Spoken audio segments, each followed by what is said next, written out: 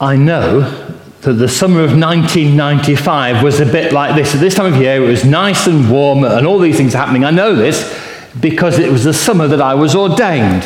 And Methodist system is you go off to conference and you go into the conference hall where you're received into full connection.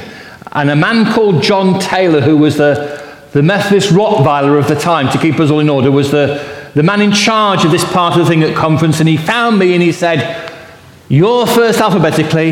If it all goes wrong, it's your fault." So that happened in the Colston Hall in Bristol with all the ordinands there, and conference did what it had to do. And then you were sent off to be ordained, and we got sent to Bath. And as it transpired, John Taylor, the Rottweiler, was in charge of our ordination service as well, so it was very exciting. And we were in the underneath of this church. The church was above, the hall was below, and the immediate family of the ordinands were having tea in preparation for going upstairs to the service. And John Taylor is walking in to tell us it's time to go. And our Ben, who was 10 months old, vomited like he had never done in his life before or since. It went everywhere. Over him, over his buggy, which was sat in to be fed, and I think over the woman who was standing there trying to talk to him to distract him. In fact, his parents were about to leave. It was a scene of utter and complete chaos. And John Taylor said, "You'd better come now." And we left this scene behind us, and these poor women of Bath having to cope with a very unhappy little boy. It's the nearest I can get in my mind, that scene, to what it must have been like on that beach.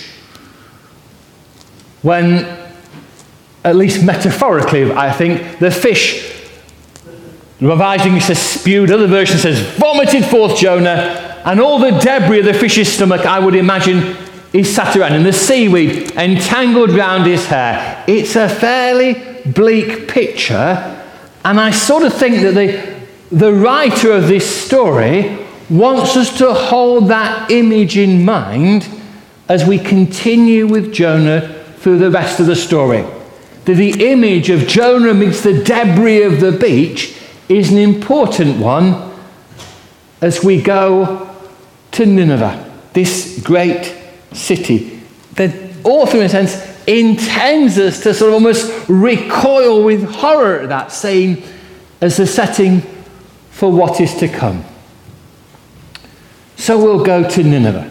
Now, I don't know how you choose where to go on holiday, what the requirements are for the place where you will spend your time.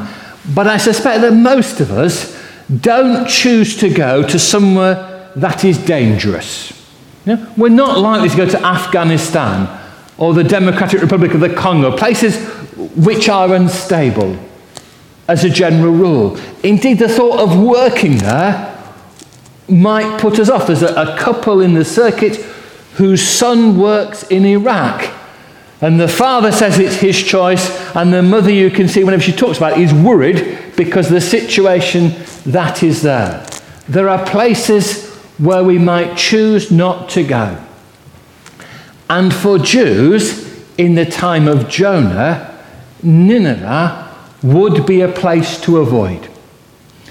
Because we know that at certain points in history, 7th, 8th, 9th century BC, Assyria is in the ascendant. They are the world superpower.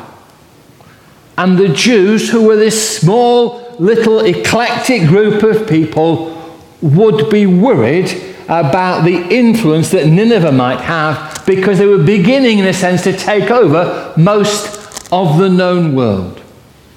For the Jews, the names of kings like Tiglath-Pileser and Sennacherib would cause that reaction of fear because they knew what their history had been about. In 722 BC, the Assyrians had come down and taken over what we call the northern kingdom, the 10 tribes of Israel, leaving 2 in Judah. Assyrians were some of the nasties of Jewish history. And to give you a picture, I suppose, of how they might see them, the prophecy of Nahum, which is something we don't often go to, is all about the Assyrians. And this perhaps speaks of how the the Jews will want the Assyrians to be dealt with. This comes from God speaking to Nahum when he says to the Assyrians, I will throw filth at you and treat you with contempt and make you a spectacle, a place against which God thunders. And here's Jonah, and this is the place that he is invited to go to. Now, we don't know where this beach was, where he sat amongst all the debris, but if we take Joppa, where he set off from, as a starting point, it's a 900-mile walk to Nineveh. And you can imagine this man on this journey and his mind wondering about what was going to happen to this huge city. If you know your geography, it's just like Mosul in northern Iraq. And the city had a circumference of 60 kilometres. Or was that miles? Just let me check.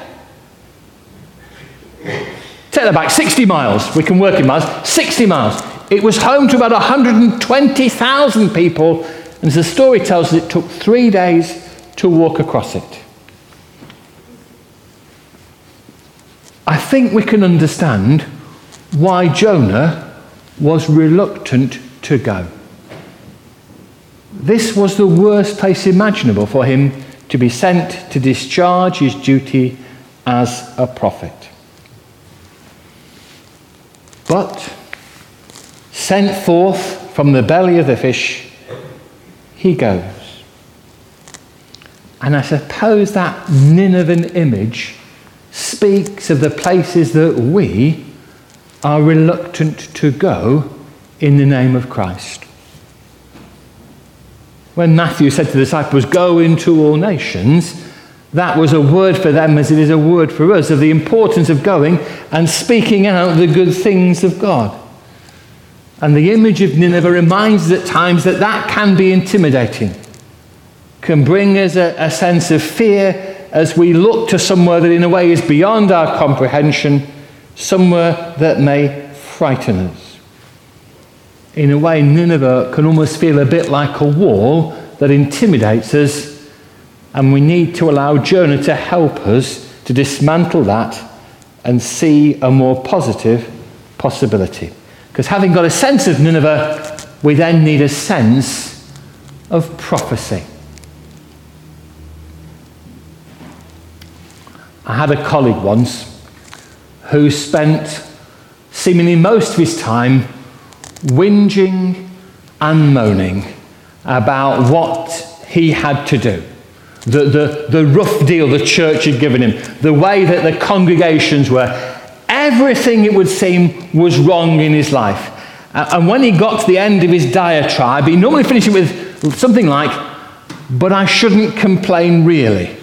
And you felt like sort of shaking him and saying, just listen to what you are saying. The world generally doesn't really appreciate those who spend their time whinging. And as we said, Jonah was a whinger par excellence. Next week, Roger Fox will take you to Whinge Central as he reflects on chapter 4 of what happened in this story. Here is Jonah on his way to Nineveh to announce the good news, to speak of God. And he gets there after his long plod through a fairly arid landscape. He gets there, goes in for a day, announces, and you can almost imagine him waiting for the reaction, people wanting to throw him out, attack him, or whatever else. He announces what he has to say, and lo and behold, the people repent. And then the news comes to the king. This feared figure, this autocrat, this person in whose presence you would be flat on the floor through fear that he might not like the look of your face. The king disposes of his royal robes and sits down in ashes, wearing sackcloth, and he issues this proclamation that everybody and all the animals are to share in this period of fasting this period of reflection. And the most exciting thing about this, I think, is the fact that this failed prophet, this questionable character Jonah, is the one who brings that about. In a way, he is a failure who is incredibly successful. And in a way, we can contrast that with the picture of Jesus. When as we go through Lent, we see Jesus looking over Jerusalem and weeping, where the one who should have been a success appears in those moments to be a failure, because it's not happening in the way that everyone was expecting.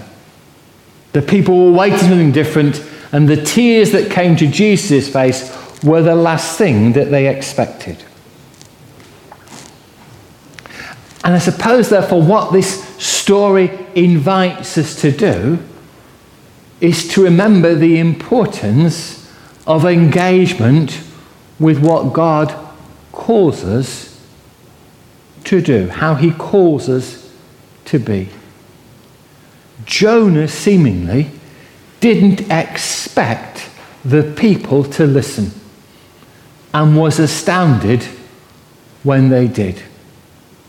And there is perhaps there an image for us as we consider something of how we reach out into the world and the fears in the way we put in the place. That if we say things, we will get a negative reaction. If we speak, people won't listen. The story of Jonah invites us to have the courage to speak, because even the great and the good, or the not so good, might listen and respond. But if we don't speak, the chances of that happening are less likely. Jonah, this failed prophet, gives us hope because God was able to use even him. And perhaps helps us to consider that if we approach these things with energy and positivity, with a bit of enthusiasm, with a dose of courage, then maybe people beyond the church will hear what we are saying and consider the message of Jesus anew. Because this prophet got a result. It's a huge step from Nahum's "I will throw my filth at you" to the king of Nineveh sat there in his sackcloth and ashes. It is a phenomenal story of what Jonah was able to achieve, and if nothing else, it speaks of the beauty of repentance. Just imagine this city, this people, who found this traveller in their midst, who perhaps with a faltering voice spoke the things of God, and for whatever reason, by the movement of the Holy Spirit, we would say, they listened and responded. They repented, and repentance is a beautiful thing.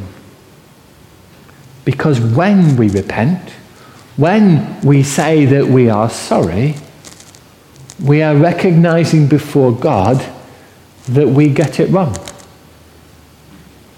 And the gift of forgiveness that's at the heart of our faith is something that we should never take for granted, because it is the most beautiful thing where God says, okay, you've messed up, and now you can be cleansed and made whole once more. And so the invitation to speak to the world, to be a prophetic community, is a reminder that what we are called to speak about is love and forgiveness. The message we're called to communicate is about wholeness. is about the benefits of a relationship with our God, with knowing Jesus Christ. It's an invitation to share the story of faith. I've just started reading a book by a man called Alistair McGrath that's about the creeds. And he says that the biggest challenge that the church faces, that we face, is that people outside assume they know the story and what we're about. They assume they know what happens in here on a Sunday morning or whenever it may be. And in effect, Alistair McGrath says, we need to go out there and say to them, it's not what you think. Yesterday, at the day when we're reflecting on our worship life, I asked the question, how has worship changed? And the first answer that came, how has worship changed over people's experience of the church, was the question. And the first answer that came was how much more relaxed worship is. You know? So you don't have to wear a suit. You don't have to wear your Sunday best. There is a greater freedom in a way to be ourselves in the midst of this communal experience. Jonah went and spoke of God and said, this is what God wants you, the Ninevites, to do. And bless them, the Ninevites listened. And that reminds us, when we speak of faith, of the church, of Christ's call to our lives, we need to talk about the important things, of the love, of the fellowship, of the hope, of forgiveness, and of this beautiful thing called repentance. For whenever someone comes to that point of confessing their sins, they recognize their need of God. Last weekend on the town Alpha Course Away Day, that's been happening on a Wednesday night with involvement from across the towns, people gave their lives to Christ. They came to this point of repentance and saw their need to change. And that was a hallelujah moment. And so it reminds us that whenever we are out there and talking about the things of faith, we are giving people the chance to experience a hallelujah moment. Giving them the opportunity to understand something of what God has done for us and for them. So that rather than running away towards Tarshish, going with Jonah on the boat, we need to go with him to Nineveh and see how this pathetic prophet did the remarkable, and thereby remind ourselves that if God could use someone like Jonah, then why can't he use you and I? Jonah, this angry, moaning, unpleasant little man, did the remarkable. Now, I'm not suggesting you're angry, or that you're moaning, or that you're unpleasant. But if God can use Jonah, why can't he use every one of us? If we can have, like Jonah did, the courage to say, this is something of God, and long and hope that we might be able to see, as Jonah did, something of the beauty of repentance.